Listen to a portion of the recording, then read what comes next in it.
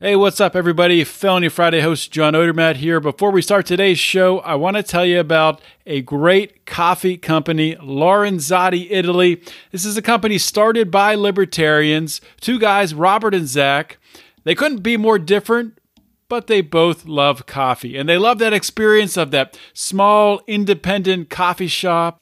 They actually love it so much that not only are they a coffee company that sells delicious coffee, but they help entrepreneurs and coffee enthusiasts set up their own business with equipment and financing and all that stuff. So what you can do to help them out and to help us out a little bit is you can go to lorenzotti.coffee. That's .coffee, not .com, and enter discount code LIONS for 10% off your order.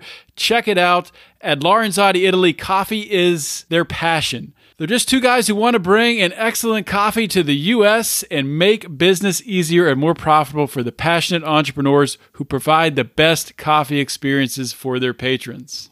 Check it out, lorenzotti.coffee. Enter promo code LIONS for 10% off.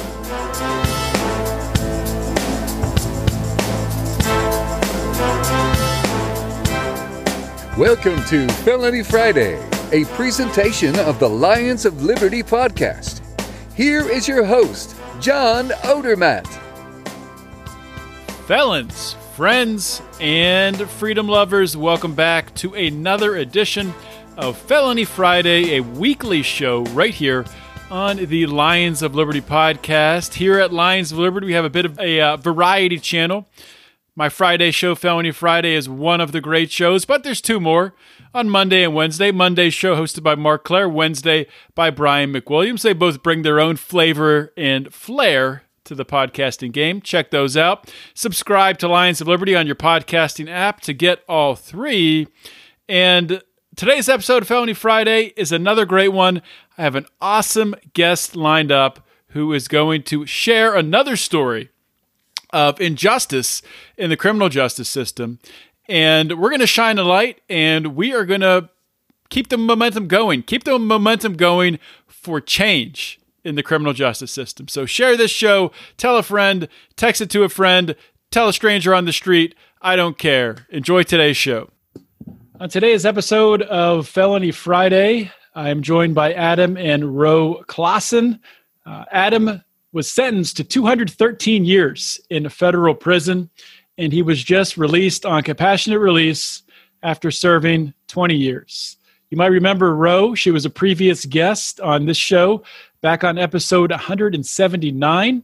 On that show, of course, she was advocating for Adam's release and sharing about her YouTube channel, Strong Prison Wives, where she makes videos in relation to supporting people who have loved ones in prison.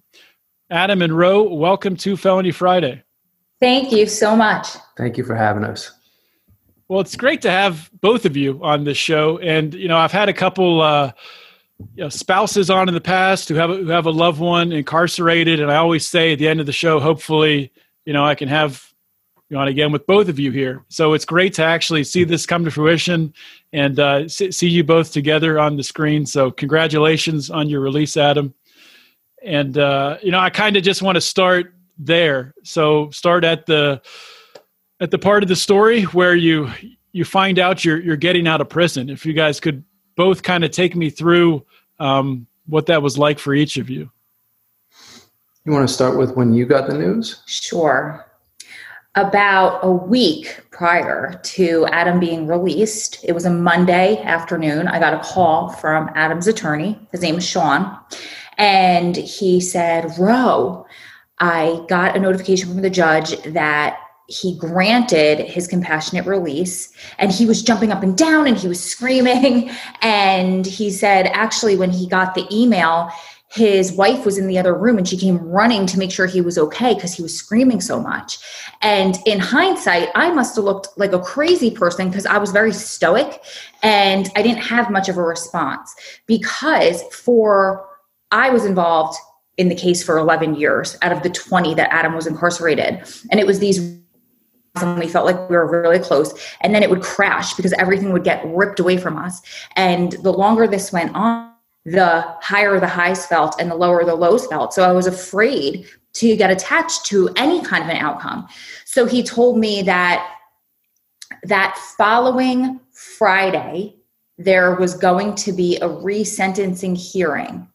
So that Friday, in the car, and I drove 6 hours because we were hoping he would be released. There was nothing was set in stone. There was no decision yet, but we were very confident that he would get time served. So I got in the car, I packed the car. I packed the car literally from the trunk all the way through the back seat. I was shocked that there was room in the car for either one of us. And I drove there. And about an hour away from me hitting the town where he was, I got a call from the attorney, and he said, "Ro, it went as great as it possibly could, but the judge decided that he wanted to take his time before issuing a decision."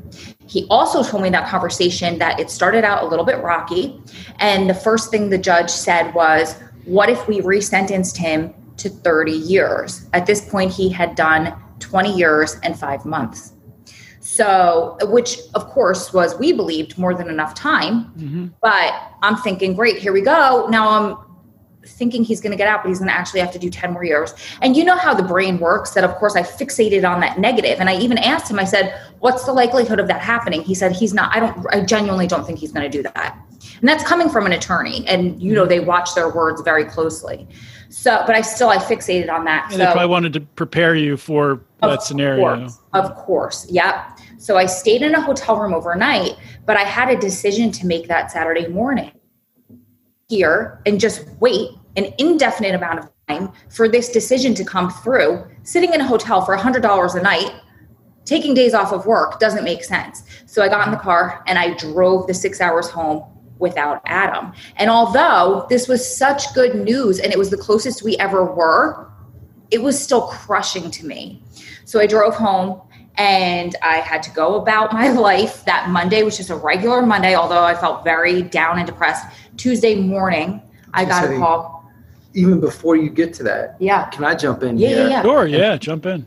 Let me go back to that Friday when we initially got the news. First of all, the judge, when he issued this opinion, granting a motion for compassionate release, it was huge. It should have been incredible news. I should have been jumping up and down when the attorney told me. But just like Ro, I had that same hesitation. Like, I was like, man, this is what we've waited for, but is it really going to happen? Because we had asked for an immediate release. Now, when the judge granted the motion, he said, well, I'm going to grant the motion, but I'm not going to give you immediate release. We're going to hold a separate hearing. So for me, I'm always trying to balance out, when she asked, well, what does this mean? I'm eternally optimistic, but I'm also extremely pragmatic. I'm grounded in reality. That's the only way that we've been able to make it through this. Like, you've got to be realistic about the situation. And so we were cautiously optimistic that, okay, this is it. It's finally happening. We should be feeling good about this. But both of us kind of shared that apprehension. Now, I got to admit, the following Friday, when we had the sentencing hearing, I was the one that told her, get in the car. Just get in the car and get up here. If they grant this thing, you know what I mean? Like, I want you to be outside so I can come straight out and you and I can just get out of here and get on with our life. Like, that's what it felt like. And until that came, like, it wasn't going to be real. So I didn't want to delay that at all. However, when the attorney came back, I had to call him that afternoon, and it got later and later. And I finally reluctantly called and I said, what's happening? What happened with the sentencing? He says, well, it went great. But I could hear the hesitation, but. I'm like, okay, so what am I missing here? He goes, listen, it went great. Everybody agreed that you should get time served. But the judge isn't ready to issue his decision. I said, well, what does that mean? What do you mean he's not ready? He goes, hopefully it's not going to take too long. I'm like, well, listen, time is relative, right? Like, how long is not too long? A day? A month? Like, what are we talking about here? And he goes, I'm hopeful that it'll be soon, maybe even before the day is over. Yeah. So I'm like, oh. So she's up there already. And we're like, okay. As it gets later, I'm like, it's not going to happen today. So I guess we were both kind of resigned to the fact like, well, now we got to wait. We have this weekend. That's when she gets in the car and she goes back. Now, keep in mind, when she left to come up there, she just hopped in the car, had everything packed up, and just sped up there. You know, I know how much stress that must have been on her. And I felt so guilty for really encouraging her, like, yeah, just get up here. Then when it didn't, work out, now she's got to turn around and drive all the way back home. And I know the disappointment. Mm-hmm. I'm feeling the same disappointment. I can only imagine what it's like for her. So that's where I need to hop into, though. Go ahead. So yes, he told me to get in the car, but for your listeners who have a loved one who's incarcerated, especially those of us that are the significant other of somebody, that was my decision to get in the car. I could not imagine on the teeny tiny little chance that he got out that day after 20 years and I wasn't there to witness it. That was heartbreaking. And then if I had waited and then he's waiting outside of prison and I have to drive 6 hours, oh my gosh. So yes, it was excruciating and it was heartbreaking in the moment, but looking back, I'm honestly glad I did it. It sucked. Frankly, it was probably one of the hardest weeks of my whole entire life. But what if he did get released that day and I wasn't there? So I'm positive your listeners can relate to that. Okay, go ahead, keep going. No, I think that's a good place for you to pick up what happened when you got back. So full disclosure, I was so nasty that weekend because I was burnt out and I was at the point where I was thinking, can I do this anymore?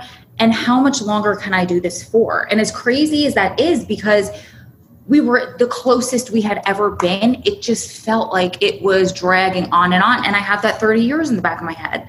So this Tuesday morning, I get up and I'm still working from home because of COVID. And I was just about to sign into my computer for work. I was going to sign in.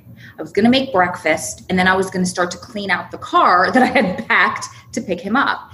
And I signed in. Now I have stuff all over the counter getting ready to make breakfast, and I get a call from the attorney again. And I was like, hey, what's up? Like, not even excited about anything. And he goes, they granted it. Adam got immediate release. And I said, should I go up there now? And he said, yes. So, of course, I showered as fast as I could. I literally left everything all over the counter. I got in the car, and about 30 minutes into my drive, the attorney calls and he said, are you in the car? I said, yeah. He goes, turn around. And I just busted out laughing because at this point I'm like, what else can happen? So he's reading the order in real time to me. And he said, the order says he needs to be released by Thursday at noon. And then I hear the light bulb over his head. Wait a second. That says by Thursday at noon. This is Tuesday morning at 10:30. So he said, let me make some phone calls and see if I can get him out because it's immediate. He should be out right now, but the judge was giving them like he has to be out by this time.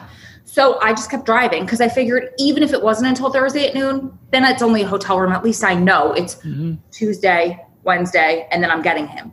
So literally for the next 12 hours, every 10 to 15 minutes, I was on the phone between the attorney, Adam's mother, friends, people trying to help us out because the BOP, the Bureau of Prisons, did not want to let Adam out. And I'll let you pick up from the inside version of that. But we were having issues with the address he was supposed to release to. They were just holding on for dear life. I'll let you tell that part. Yeah, and that's where things really, it was unfortunate that what should have been so joyful for us getting this news, it really just sapped all the joy and excitement out of it. Made it a really stressful experience for all of us. Now, when she got the news at 10:30 a.m. on Tuesday morning, I had no clue. I didn't know any of this was going on. I'm at work. I'm working in a wood shop in the prison. It's like a secluded area, especially with COVID. There's only a handful. There's 5 of us that work down there. And after we didn't get the news on Monday, I was kind of resigned to the fact. I'm like, well, time, it's relative. It might be a month. It might be longer. We don't know when this thing's coming. So by Tuesday, I put it out of my head. I go down to work. normal day. And it's not until mid-afternoon, about mid-afternoon on Tuesday, when I hear the buzzer to come into the shop, and they don't have the keys. My boss has to go over there and open the door. So I look over and I can see through the window. I go, man, that sure looks like my case manager.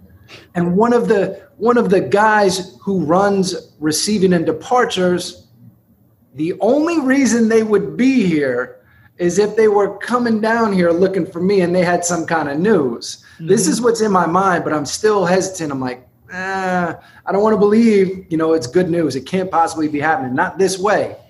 So my boss goes over, he opens the door, and as the two of them walk in, very nonchalantly, they walk over, and I'm like waiting expectantly, like I finally have to ask them, like, are you here for me? And I'm kind of joking with them, and they're like, yeah, we've been looking for you. I said, all right. They're like, you ready to leave? I'm like, what do you mean? What are you telling me here? They're like, you got immediate release. You ready to go? I'm like, go. Like, what do I got to do? Let's go. And they're like, whoa, hold on.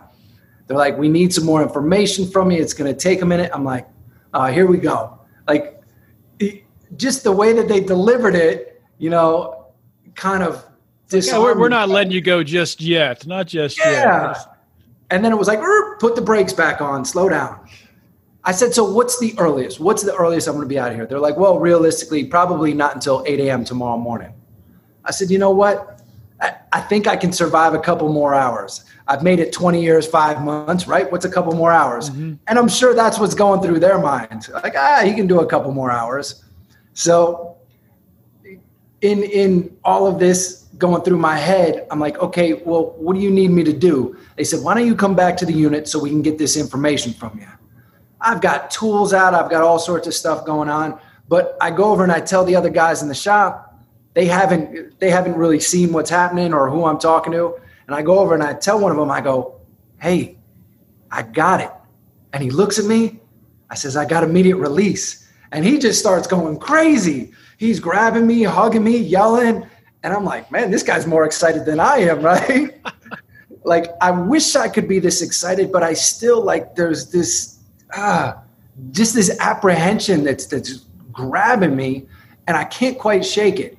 So I tell him, I said, listen, I got to go back. He said, don't worry about it. We'll take care of everything for you. Go do what you got to do.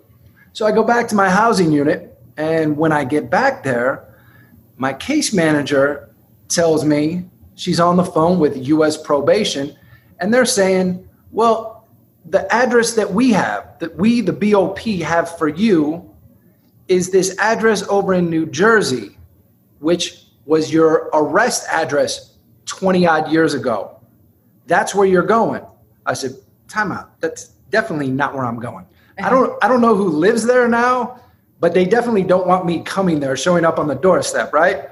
I said, my entire plan, everything that we've submitted to the court, everything that we've talked about, the support that we have, that's in Las Vegas. Like, our whole plan is to hop in the car, drive across the country to Las Vegas.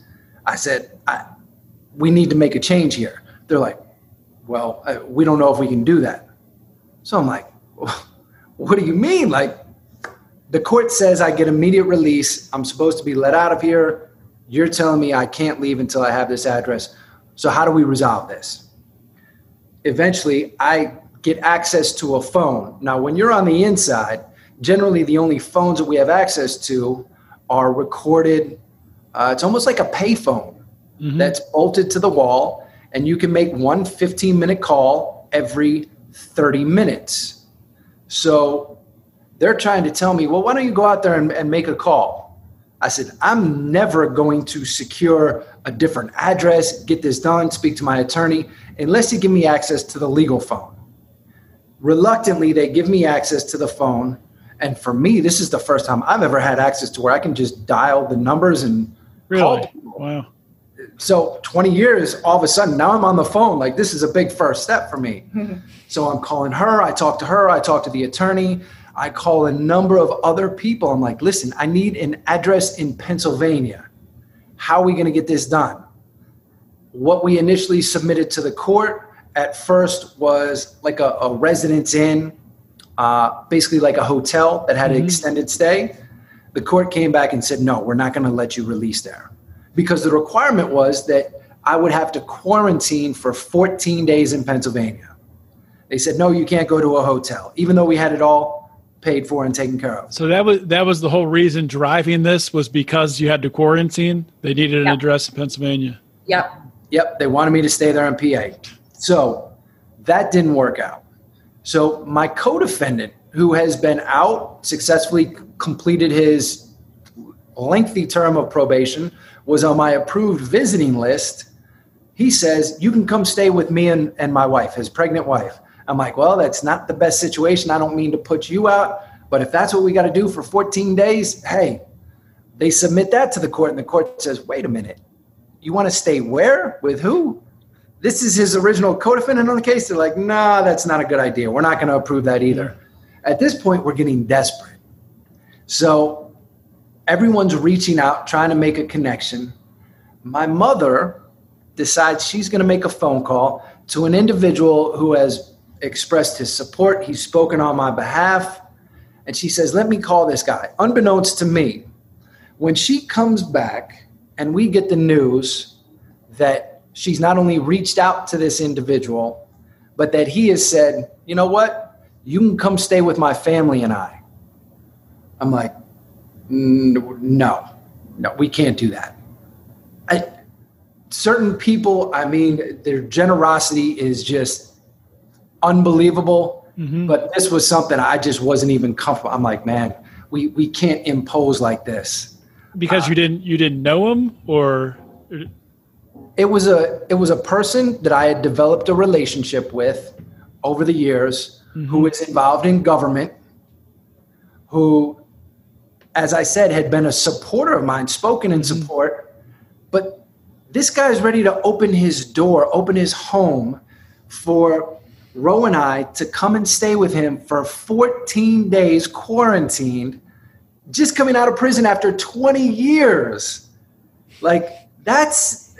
We felt like we were overstepping. Yeah. And he's a public figure. To be honest, my main concern in that moment was, I don't want this to anyway. I mean, such an act of generosity. The last thing I would ever want would be for this to somehow negatively impact him. So that was a concern that we had. And it could have pushed you all into the public eye. Right. Exactly. Sure. And that was a concern. However, that address, when it was submitted, the court never said a word. They said, you're going where? We'll sign that. Good luck. We'll see you later. So that's what it took to get it approved. Now, before we could go to the next step and me actually walk out the door, because my attorney was involved, because he pushed so hard on the BOP to get this address finalized, to get me out the door, it created a great deal of friction to where they weren't even speaking to me by the time I was finally released. And I have to add this part, I'm sorry. So remember, this started Tuesday, 10 o'clock in the morning. We didn't get that address until Wednesday at 2 o'clock in the afternoon. So now we're, a day and a half later of back and forth calls and everybody dragging Adam. And sorry, I just wanted to clarify that. Go ahead. Yeah, that was the stress of the situation. A crazy 24 hours to finally have it solidified. When I approached them, I said, well, are we good now? And they said, well, if you didn't lie to us this time, you should be getting out. I'm like, excuse me, lie to you? They said, well, you shouldn't have lied to us about the original address. And at this point, I was like, well, I guess I'm taking responsibility for everything that went wrong here. It's all on me. I apologize for whatever it was. Please accept my apology. I'm just trying to get out the door. Let me preserve, what little bit of happiness I have left in this moment. Get me out the door. They come back. It's later that afternoon. And they say, Clausen, we need you. Come on back here. So I go back there. They said, we need the phone number of this individual where you're going to be staying. I said, I don't have it. I said, I can call row and get it from her. So they let me get on the phone. I call her. I get the phone number. I relay it. I said, do you have an update? When am I leaving? They said, the sooner you hang up, the sooner you can leave. Can I cut it? I said, well, I better go. Click. In the meantime, I get that call. It's 2:00 in the afternoon. I hadn't eaten in almost a day and a half. I was so stressed out. So, and again, still back and forth with the attorney. So I hung up the phone with Adam. I called the attorney and I said, he just called me and asked me for the release address, phone number. I think it's a good sign. And the words he was saying to me were, yeah, it's possible he'll get out today. We have to wait for count, this and that. But the tone in his voice told me a different story. He sounded defeated. So I, at that point, resigned myself to it not happening before 12:00 on Thursday, like the paperwork said. I'm standing outside of a restaurant and I walked in to get myself food because I knew at this point I needed to eat. And one of my girlfriends who did about close to 10 years in prison called me and she wanted an update. And I told her and she said, oof, well, I hate to be the bearer of bad news, but the fact that his phone and his email are still turned on, that's not a good sign. They would have turned off his email if he was getting out today. And the fact that he called, I didn't know what phone he had called me from. I'm not paying attention. Mm-hmm. So the fact that his phone is still on, I don't know. So I was like, all right. So as soon as I walked out, I was in the back office when I made that call to get the information from her. As soon as I walked out of the back office and they locked the door, I went over to the regular pay phones that we can normally use. And I picked up because I wanted to call her back. We hung up rather abruptly and I was concerned about how she was doing. So I went to dial the number and it wouldn't let me access my phone. And I said, wait a minute, that's a good sign. Same thing she's being told on the other side. If his phone's on, it's a bad sign. Well, the phone's off. So I run over to the email. I go to log on the email. I'm locked out. I'm like, man, is it really happening? Like, am I leaving? And I look around, I'm looking for some sort of sign and I got nothing. So I go over to my cell and I've got all my stuff packed. I've got this cart with everything on it all ready to go. And one of the counselors, as I said, they're not talking to me. He comes out and he goes, Clausen, hey, let's go. I said, where are we going? He said, are you coming or not? And I don't know what he wants. And he's not explaining. I said, where are we going? Am I leaving? He was like, oh, you don't want to come? So he walks out the door and locks it. And I'm like, oh, why are these people playing with my head like this? This isn't right. So he leaves and I'm like, oh man, I got to get out of here. I go back to myself. I grab the cart. I take the cart. I bring it over to the front door. I don't know where the officer who works the housing unit, I'm looking for him. He finally comes around. He's like, are you ready? I was like, am I leaving? He says, yeah, you can leave. I said, open the door, man. Get me out of here. So all of these guys, there's probably about 100 guys on the unit. So they're all looking. They're like, are you actually leaving now? I'm like, I'm out of here. I'll see you guys later. And I take off out the door. Now, due to COVID, there's no movement on the compound. So it's literally just me pushing this cart piled with books and other stuff that I'm taking home. And I'm trying to get out of here as fast as possible. I got to make my way all the way across to get up by the front door. Now, in order to get out, I have to go through what's called receiving and departures, R&D. When I make it to the door is open. I go in. And the people that are in there just get quiet. They don't want to talk to me. I'm like, are you guys ready for me? Am I leaving? They're like, give us a minute. I'm like, I guess that means yes. So I just push my cart off to the side and I stand there and I wait as they take their time with their paperwork. And at this point, I'm like, I was forced to hang up with my wife before I had a chance to tell her she doesn't know that I'm being released. Mm-hmm. Can I please call her? They're like, don't worry about it. We'll take care of that. So I'm on the phone with that same girl standing in the restaurant and I get a call on the other line. I said, I think this is Adam. Let me call you back. And it wasn't Adam. It was somebody at the facility. And she says, you can come get Clausen now. So okay. I got in the car. I sped there as fast as I could.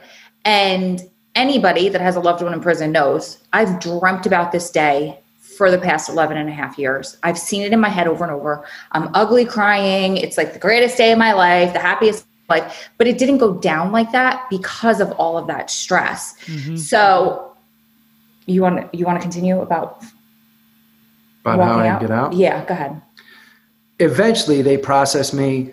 Again, nobody wants to talk to me. And it's not until I sign the very last paper and we're getting ready to walk. There's a main building out to the front building, and we have to walk through a couple gates. And it's finally when I'm alone with this one woman, and she goes, "Why did you have to make this so difficult?" I said, "Excuse me?"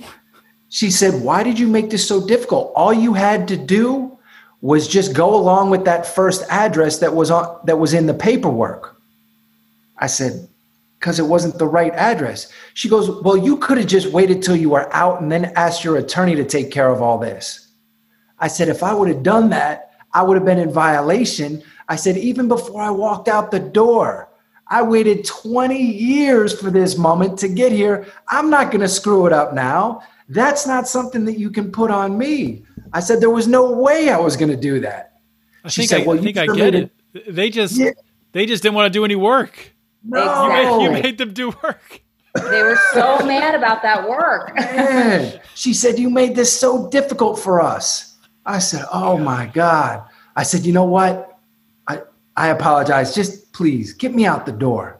So again, here we go with my cart, and we make it down to the last gate. It just so happens to be shift change. So all the officers are coming out, and there's new officers coming in. They're not going to let me go until all of them are out of the way. These are officers that I've known. I've been at this facility for 10 years. Mm-hmm. They all know that I'm leaving. They all know that I had this crazy 213-year sentence. Honestly, I'm thinking most of them would be happy for me, but because of what happened in those last couple days, none of them will look at me. They won't talk to me. Nobody wants to congratulate me. Like this. Again, it's supposed to be a momentous day. And not just for me. It's like, man, like this is an incredible thing that just doesn't happen. Be happy for us. You know, the worst part about that in my mind too, is that the reason that he was awarded this compassionate release was because of his record. He has not had anything on his record for over a decade, close to 2. It's not like he was this troublemaker in and out of the hole, that they should have had this chip on the shoulder that they didn't want to let him out. It was almost like they were pissed that they were losing a good one in a weird, crazy way. Sure. No, that's very, very true. Sorry, go ahead. No, I was just going to say that the reason I was granted this was due to the extraordinary and compelling nature of my achievements in prison, the things that I was able to accomplish, the relationships I was able to build, not just, the bridging the gap between the population, my peers and I, and the staff, but outside community members of law enforcement, members of the court system, U.S. probation that were coming into the facility that we were working with. We developed these partnerships to ensure that guys had a smooth transition from inside to out. And here I am getting my opportunity to go out. And it's like all of these additional obstacles are being placed in my path unnecessarily. I'm like, man, the irony in this, that I work so hard to help so many others accomplish this, and I'm not getting that same for myself. So it was frustrating, but to finally get to that front door, when I wheel up my cart, I make it through the last metal detector, the last person, and I get out to, it's a small waiting room where visitors coming into the prison, anytime they come in to see a loved one, they put them in this waiting room out front before they can get processed in. They tell me, yeah, just go over here, take your cart and wait in there. I'm like, am I free? Like, it's official. I can walk out the door. They're like, when she gets here, and they just walk away. So here I am alone in this room with my cart, with my books, pacing back and forth, looking out the window, waiting for her to pull up, which eventually she does. You want to pick it up from there?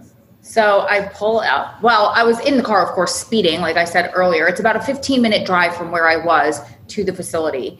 And I got there, and this very sweet woman was at the front. It's kind of like a long 50-yard driveway before you get to the front of the facility. And they were making people sign COVID waivers. So she had me roll down the window, and I said to her, I'm here to pick up an inmate that's being released. And she said, oh, okay. And she was very, very sweet. And she helped me fill out the form. And then it dawned on her. She said, are you here to pick up Clausen? And I said, yeah, I am. And she said, oh, please tell him Mrs. So-and-so said that she is so happy for him. And I'm just so grateful that he got this opportunity, this and that. And she turned everything around for me in that moment. Thank God. So I thanked her. I said, absolutely, I'd relay the message. And I just drove up to the front of the facility.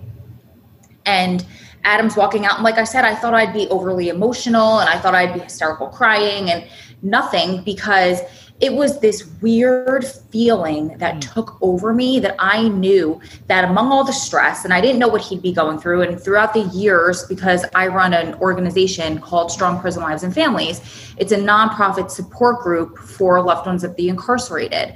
And I developed it in 2009. So I've had experience with all of these people who have gone through release. And I've heard all these horror stories about the PTSD and how he's going to be jumpy and emotional and this and that. So that's what I'm expecting. And so this took over my body, this strength, and I knew I needed to be the strength for him. So he walked out, and we quickly embraced. You know, he wheeled his little cart, left it, we embraced. And this man walks out who was an officer. And in the back of my mind, this whole week, I remembered this story about a man who was supposed to be released the same way as Adam, and his family came to pick him up. And he was changed out into his street clothes, and he was walking out, probably wheeling a similar cart that Adam was wheeling out. And his family could see him, and they turned him around and said that the government issued a stay. And they were appealing. Chad Marks, correct. Yeah. Yep. Just a couple weeks prior to my release. Every call with the attorney, I was like, but Sean, what about Chad? And he was trying to calm me down. So I have Chad in the back of my mind this whole time, because the minute I heard about Chad's story, I thought, his family are superheroes, because I don't know that I could recover from being there to pick him up. And they're like, nope, go home. It was bad enough that I had to go home and come back 3 days later. This man, as I'm picking up Adam, says, Clausen, they need you back inside. My heart fell to my toes, and I looked at him and I said, get in the car. We're leaving. And do you want to keep going? Do you want to tell that part? At that point, I tell her, he's just kidding. Sixth sense of humor, right? Bad joke, bad timing. Thankfully, he was only kidding. But honestly, at that point, it was like, we need to get in the car and get out of here. Now, what she didn't tell you was, you know, she said she was calm and collected. Remember, I'm in this visiting room, or in the little room, looking out the window, and I'm watching her pull up. So as she's coming, I take the cart and I come rolling it out, and I'm looking at her, and she's in the car, just kind of sunglasses on, cool as could be, laid back, like, how you doing? I'm like, what? I'm like, wow, she's taking this pretty well, right? But I didn't understand, you know, what was going on with her. So I walk around and I'm like, just pull in, park, just stop. Like, I just can't wait for her to get out of the car. It's not going to be real until I can actually feel her, touch her, have her in my arms. And when I finally did, I was like, ah. Because we hadn't seen each other prior to this in almost a year. Almost a year, yeah. Because of COVID. So, man, and you know, it was a tough year, but to finally have her in my arms, I'm like, okay, now it's real. But that little joke about coming back in, that was just a reminder, okay, we need to get out of here. Like, let's move on. All right, we're here, we're together. I get in the car, and she wasn't lying. When she said that she had the car packed, she had told me this. I'm like, yeah. I'm sure there's plenty of room. There was no room. I could barely fit. My seat was like pushed up. My knees were on the dashboard. You know, she had this thing packed for us to travel cross country. But we got in the car. We took off. We made it to the front gate. And we did stop. Before we left, I wanted to stop and take a moment. And again, they will not let you shoot on federal property, take any pictures. Mm-hmm. So what we did was we pulled across the street, and standing just off the property, we took a couple pictures in front of the sign.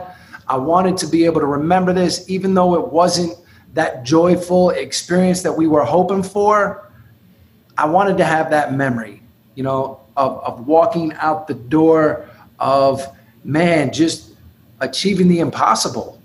You know, like, this was something that we dreamed about, talked about, envisioned for so many years. That was the, you know, the fruition of all those conversations. And yeah, it was real. So I'm glad we got a chance to capture it, at least in that regard. I think we took all 3 minutes answering your first question. That's awesome. You guys kind of interviewed each other there, going back and forth. That was cool to see. Hey, just want to take a real quick minute here to talk about another libertarian podcast. If you haven't listened to Good Morning Liberty, it's a 5-day per week show. Nate and Charlie, I don't know how they do it, 5 days per week, pumping out fantastic content. Also, their Twitter game, I have to say, I've been following them on Twitter, is on point. At Good AM Liberty. Check it out. I don't know if it's Nate or Charlie running the account, but whichever one is doing it, fantastic job. Also, their show. So what is their show? They are trying to really take the onus of trying to change people's minds of how people view libertarians. And they're trying to do this by leading with a message of compassion first, rather than, pounding on your keyboard and screaming at people like libertarians love to do. So they're looking at ways in which policies impact people and using the principles of liberty to provide compassionate solutions. They both have backgrounds in healthcare. They own a healthcare IT company. Check it out, Good Morning Liberty, wherever you get your podcasts. You can also subscribe to their podcast by going to BernieLies.com, which so awesome redirects right to their podcast links page. So check that out. Good Morning Liberty. So you did 20 years, and then you two were together for the last 11. At what point did you really develop that hope of getting released? I would say, and I don't want to entirely speak for her, but I knew even early on that she believed, coming into this, she knew how much time I had. And as I said, I'm an eternal optimist, but I'm also extremely pragmatic. I'm always going to lay bare, what the facts are. And early on in our relationship, there was not much to focus on. Sentencing reform had been talked about, but there wasn't a great deal of traction for it. So that was early on, but I personally always believed that at some point, somebody was going to look at this sentence and be like, 213 years. Are you serious? Reason would eventually prevail. Like, somebody's going to give me a chance. I knew that I also had to do my part to earn the opportunity for someone to get behind me. I had to do something of substance to where somebody could say, you know what? I believe in this guy, and because he's accomplished X, Y, and Z, I'm going to go ahead and put my name on a piece of paper that says I believe in him. Because talk is good, but when you can get someone to put down, on paper that they believe in you, that they support you, that's a different level of commitment. And I knew it was going to take a lot to do that. I was very fortunate that over the years, through the things that I was doing, that I felt purpose-driven to do while I was incarcerated, and helping others avoid the same situation I ended up in, and to make sure that they were better prepared for their release. Throughout that process, just by doing those things, that support network around me, that really grew. And those people that I couldn't envision being advocates for me in the future, like my attorney, Sean Hopwood. He wasn't an attorney, a world-renowned Georgetown law professor when he and I first met, when we started talking. He had just been released from federal prison. Mm-hmm. My dear friend out here, John Ponder. John told me about his vision for Hope for Prisoners when we were on the prison rec yard together. Wow. These are relationships that I developed over many years and with all of the people that came in later, the government officials, the judges, the U.S. probation officers, the U.S. attorneys, who were invested in what we were doing, to think that they would get behind me and support my release was incomprehensible. That's not something that I ever could have envisioned or planned for. And, so many things had to go just exactly right for me to eventually get this compassionate release that, whatever your spiritual or religious inclinations are, I have to attribute it to something far greater than myself. Clearly there's greater forces at work, and I just feel incredibly fortunate to have had the experience that I had and the support that I had built over those years. Well, I have to say this. When we got back in touch and I first learned about Adam's case, I think I was 30 or 31 at that point. And I think I slipped into a denial where I told myself, well, we're going to solve this and he's going to get out by the time I'm 35. And then that didn't happen. It was like by the time I'm 36. And I would play these games with myself. And I think I always believed that he would be home eventually. A lot of it, I think, was denial. I mean, until he came home, I was just the crazy girl that was following around this inmate that was lying to me, according to so many people. And I just had to keep the faith. And I remember it was maybe about a year ago, because we had some really close calls with clemency. We heard his petition had made it up to the vice president's desk. They were ready to sign it, and we literally just ran out of time. That was probably one of the most... that was one of the most stressful times of my whole life. Would you especially talk about with when Obama was president, or? Yes. Yeah. Okay. Yep. So, and that was in 2016. So right after that, and I had some close girlfriends who had gone through all of this with me. And one of my friends, when she watched me in a depressed part of this, she said, I believe that Adam will be home too. I genuinely believe that. But why don't you start living your life as if he'll never come home? Because right now on paper, that's the truth. And this way, you won't be crushed these times where it doesn't happen, when you think it's going to happen and something, how government and law and all that works. So I tried it for about a day and a half. And I got so down that it was awful. It was so difficult to live like that. And so that's why I say, I think a lot of it was just denial, and it was kind of a coping mechanism after a while. But I always knew in my gut that he would be home. I never knew how, and I never knew when, but I just knew that I had to keep the faith. And I developed the nonprofit in order to give me a constructive outlet for all of that, for that energy, for all of that emotion, for all of, to help everybody, to give it a purpose. Exactly. Thank you.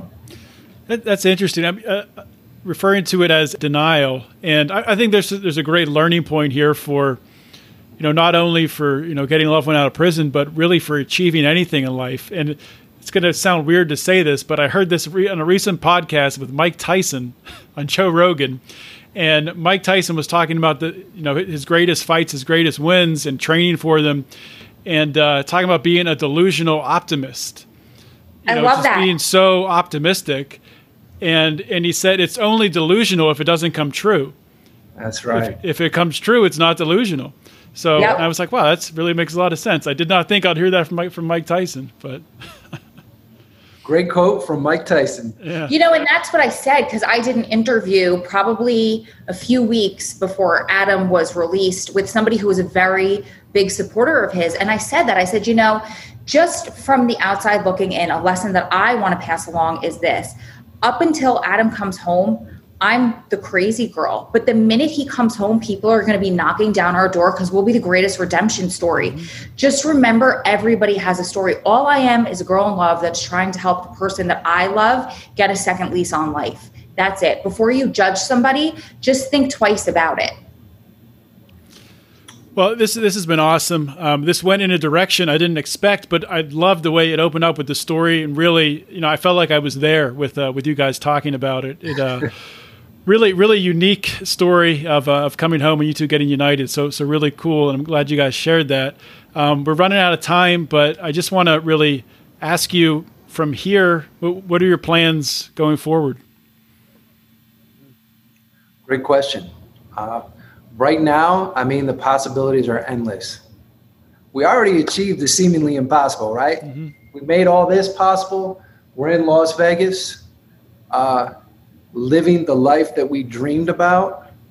And from here, I think it's important, that we continue to share our story, our success, use that to inspire others, those who are going through difficult times. And it doesn't solely have to be individuals who are incarcerated, but obviously, individuals who are languishing in prison under crazy draconian sentences. That's something that I feel is part of my purpose, to continue to advocate for sentencing reform, to make sure that others get that second chance, get a new lease on life, and for us to continue to support the loved ones of all of these individuals, to know the challenges that they face, how difficult this experience is on them, the toll that it takes, to make sure that they are still supported, that Strong Prison Wives and Families is able to thrive, provide greater resources and support to those people. I think that's a large part of our mission going forward. Yeah, and we have had some struggles. I mean, we've been extremely blessed in the situation that we walked into with Adam being released, and the people that have helped us. Genuinely, so blessed. It makes me emotional. But of course, there have been some struggles with getting ID, getting a bank account set up. It's really been difficult. So we've been chronicling almost every day the issues, the ups, the downs, everything on our YouTube channel, so we can pass along some information to help people when it's their turn to go through it. Things that we would have maybe done differently had we known, the struggles, how we're overcoming them, those kinds of things. Well, that's great. Well, thank you two so much for coming on this show and really sharing openly, everything, the emotions, everything you went through. I think this is a great episode for someone to listen to who has a loved one in prison, or just, people who just want to hear a success story, who want to hear something good happening in 2020 when it seems like the whole world's going mad. So thank you two so much for sharing this story today. Thanks for having us. Thank you so much. Right. Hope you guys enjoyed today's episode. I really enjoyed it myself, hearing from Adam and Ro Clausen. I do often get feedback from you all out there, the listeners, and saying that, I love your show, John. It's great shining a light on this broken criminal justice system. But man, it brings me down. That's what you tell me. You tell me sometimes that Felony Friday can make you a little bit depressed. Well, you know what? Sorry to hear that. I don't want to make you feel bad, but the truth is these are real stories that are happening and need to be told. So if it makes you feel bad, maybe that's telling you need help to do something about it. So number one, I'd like to say, please share not only this show, but other past shows of Felony Friday. But talking about this show today, this didn't make you feel too bad, did it? I mean, it's a very unique story, and I love the way that Adam and Ro took us through the play-by-play of Adam getting out of prison. I can't even imagine the emotions and just the frustration they were going through while he was going through that last 24 hours or so of trying to get the BOP to release him. But it's a happy ending, and it's so fantastic to be able to, Ro's been on the show before, and to be able to bring her back on the show with her husband out of prison, a free person. They're living their dreams. Doesn't get any better than that, my friends. Does not get any better than that.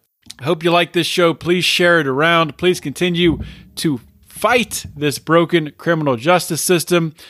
I haven't talked about the Lions of Liberty store in a long time. Maybe some new listeners here don't know we have a bunch of t-shirts that are available in the store. One of our newest ones and most popular ones being sold. They're flying off the shelves every single week here. It's our Taxation is Death t-shirt. Of course, you've heard libertarians and conservatives say taxation is theft. Well, you know what? It's actually death, because that tax money actually goes to the military-industrial complex, where it gets packaged in little tiny bombs or huge bombs, and they go across the ocean there in faraway lands, and they kill people.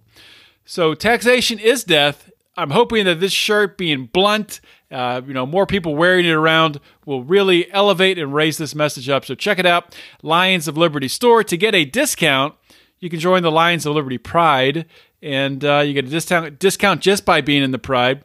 But depending on the level you join at, you can go check it out over at lionsofliberty.com/Patreon. You might get a free t-shirt, depending what level you sign up for. So check that out. That's all I got for today, guys. Hope everyone has an awesome weekend.